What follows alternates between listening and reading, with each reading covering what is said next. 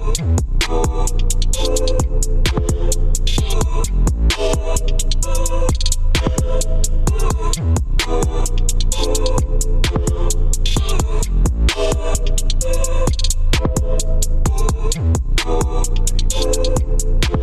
to Freightonomics. Zach Strickland. Tony Mulvey.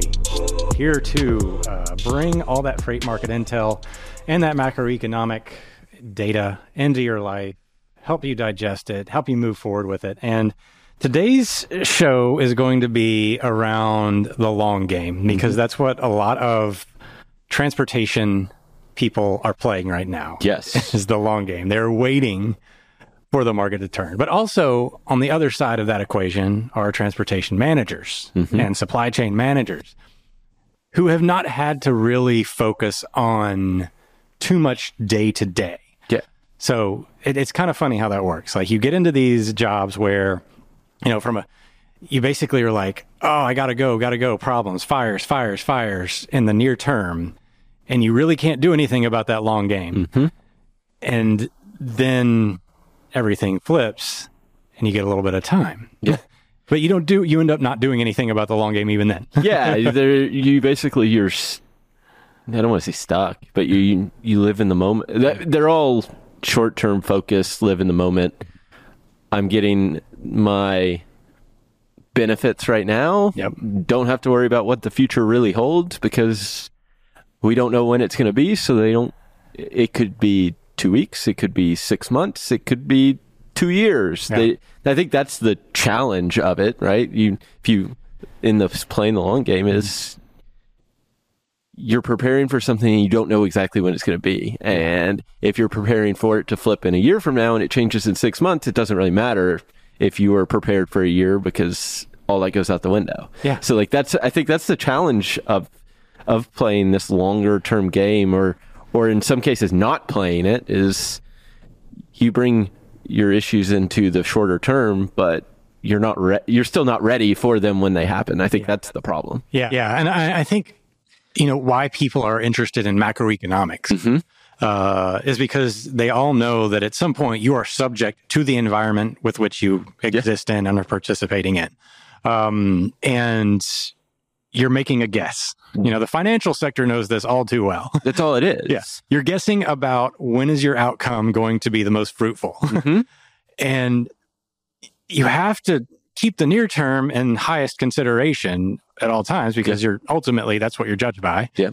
But if you don't keep a little bit back for that longer term trend, you are doing your job a disservice. Yeah.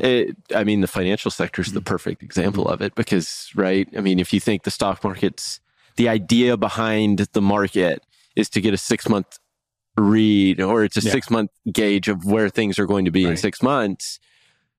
And your price, ultimately it's a pricing game, and you're pricing it for 6 months expectations. But you listen to people talk, they're like, oh yeah, we're long-term investors and things go up. But it's like if you're 9 to 12 months. Yeah. I think Seth Holm, you talk about the average holdings, 9 to 12 months, and the return 9 to 12 months. Can you imagine? I think I'm going to invest in Walmart and then divest in 9 to 12 months based on what happens right now. What's happening today, or in the last quarter, right? Everything's looking backwards, predicting the future. You don't know the timing of the future, but you're making decisions of, I'm already going to be out of this position. Yeah. It just doesn't make a ton of sense. Well, let's focus a little bit more attention on the near term. And if you would be so kind as to count in for the market in 2, so we can at least get a grip on what's going on right now. All right, Zach, in 3, 2, 1.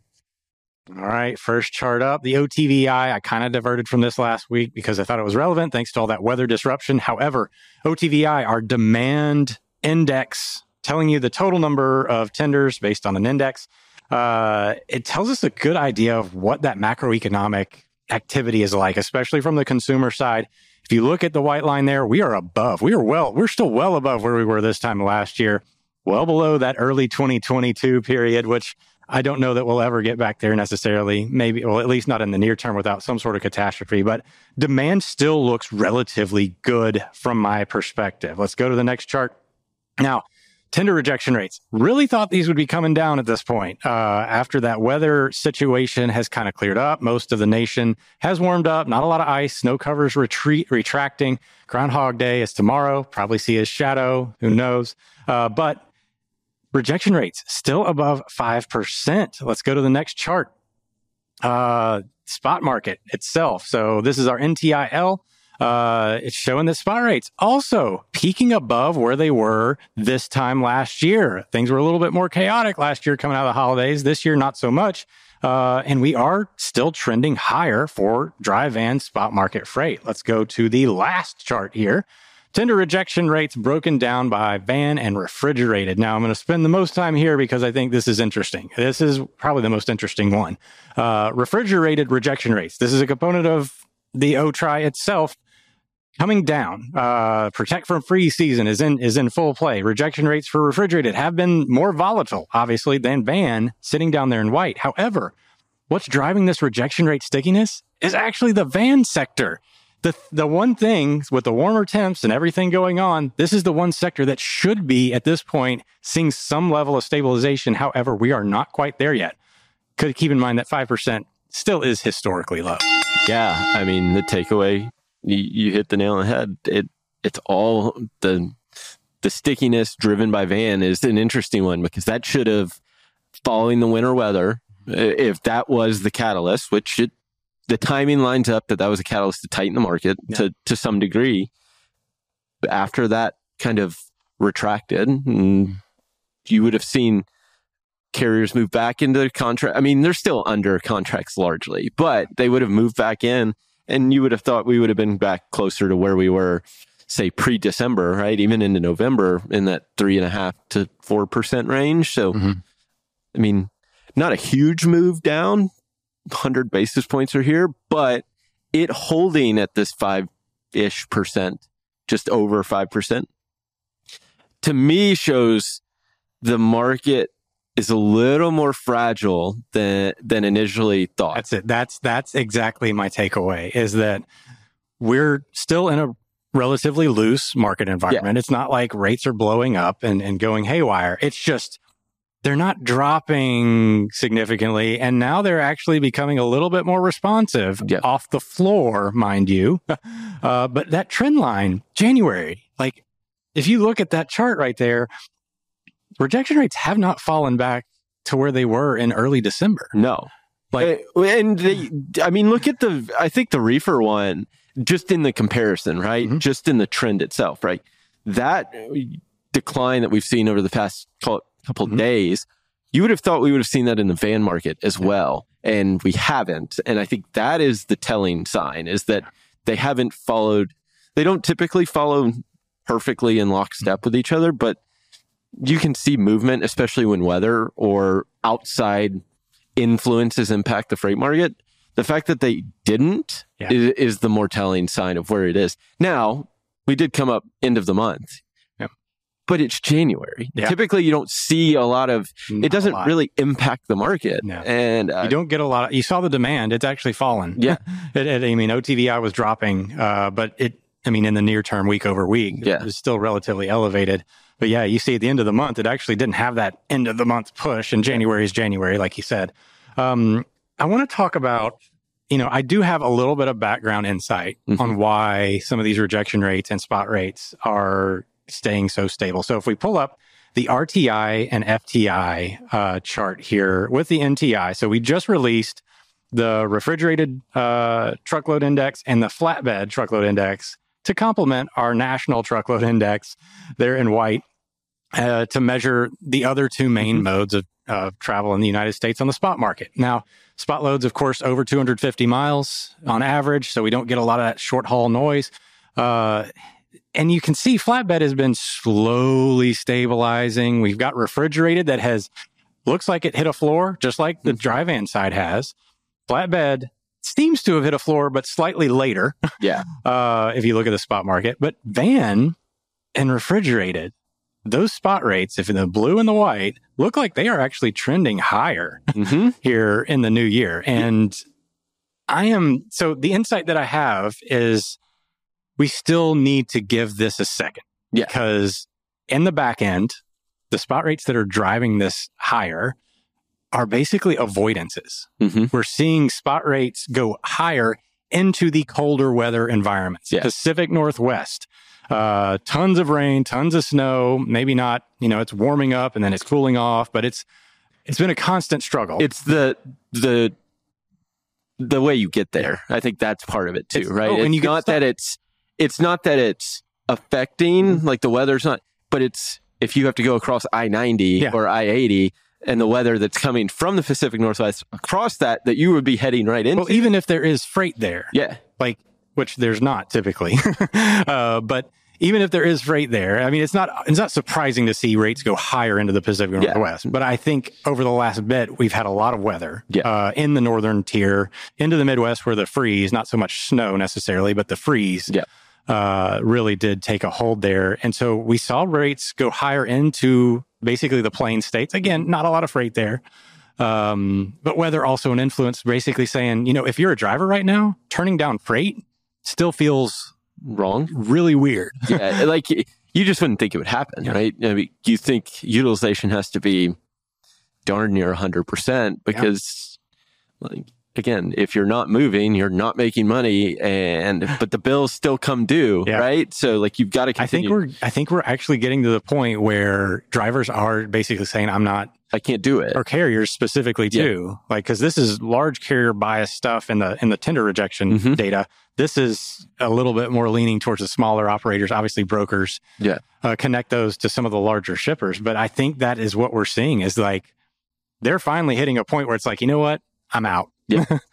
Yeah, and it was kind of a matter of when did that happen, right? We talked about it really last year that it seemed like summer, like you're kind of seeing the war chest that some of these smaller operators built up run out, and they're like, it's not worth it at the prices because, again, inflation's still a thing. Even though everybody talks about inflation coming down, it's just because the inflation metric is coming down, right, doesn't mean that prices aren't going up. And I think that's the part that gets misconstrued a lot. Agreed. When talking about inflation numbers, just because when it's positive, prices are going up regardless. So it's slower growth in prices, not necessarily that prices are coming down. I don't know that we're fully done. This whole like global supply chain environment is so unstable. There's so much geopolitical risk. But we're talking about transportation prices by the end of the year probably being on their way up. We're already seeing it. We've already heard it in the earnings reports and of course, everybody's allocating a lot of it to the weather, which obviously it does have a big influence. But I think this is also telling for later in the year that this is highly likely now in 2024. Economically speaking, the Fed has signaled that cuts are definitely possible. It sounds likely this year, but not at the next meeting in March. They're saying basically like, let's hold off until May.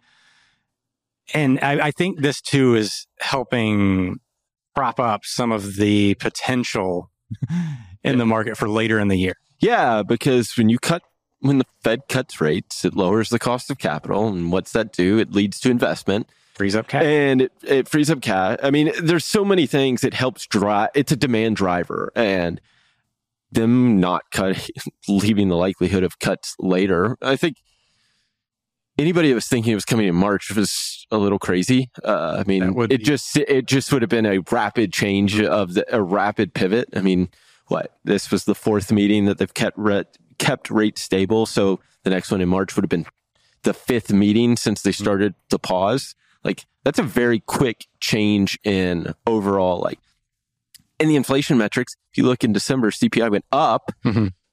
It's not moving. It's not necessarily headed back down to I know they have preferred other metrics that they look at opposed to that, but it's not that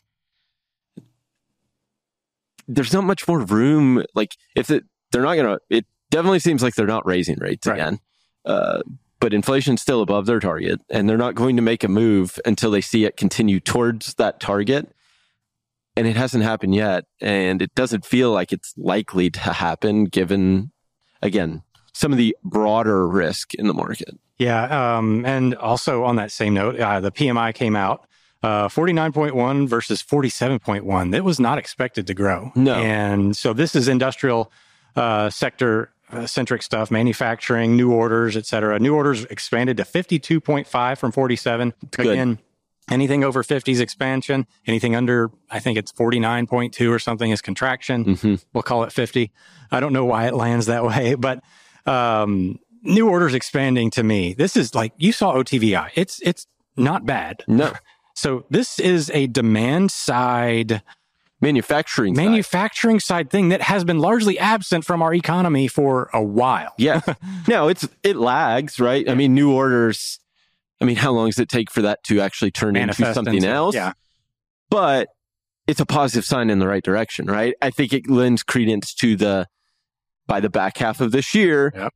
Because it doesn't seem like the consumer's slowing down. Nope. No, the consumer's already here. That never went away. We thought the consumer was going to leave. And it hasn't. And they've changed spending behavior to some degree. And some of that's unhealthy spending. Let's not, I think I saw an article, Ryan Grody shared it with our company on doom spending, which is just another way of psychological comfort spending. Yeah. I feel so bad that I have to spend money to feel better. And that's half the issue with the American consumer, right? Like, it's one of those. But to me, you see the PMI approaching that expansion territory is a good thing. New orders in expansion territory is a very good thing. Yeah. And then you start, I looked at it. It came out in the Daily Watch this morning. If you start looking at ocean data, from China to the U.S. is like the highest level it's been since July 2022. Let's do that now. That's a positive sign overall. We've got an article. I was going to do this a little bit later, but let's go ahead and knock out the Red Sea coverage here in Newsonomics. So Greg Miller, obviously a wonderful journalist here, wrote an article saying, is the Red Sea effect on container shipping being overblown? My response to that is yes and no. So there's a few charts that I want to pull up here regarding this. Now, largely the sentiment is that it is a mix of yes and no. No, to the extent, this first chart that I'm going to pull up here, rates from Asia to Los Angeles, they're up. They're the highest they've been in over a year. Yeah. This is a chart of Freightos rates, spot rates for 40-foot containers. You can see the trend line here.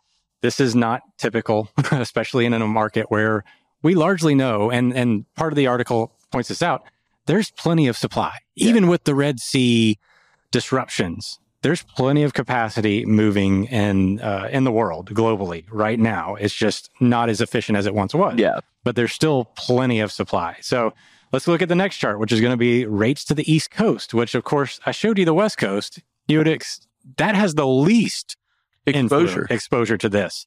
Rates to the East Coast, you would think would be like, yeah, this is absolutely. Well, largely about, I would say 60 to 70% of these rates have actually had a pretty decent clip going from, this is all over the world to the East Coast, I should say, not just China or Asia.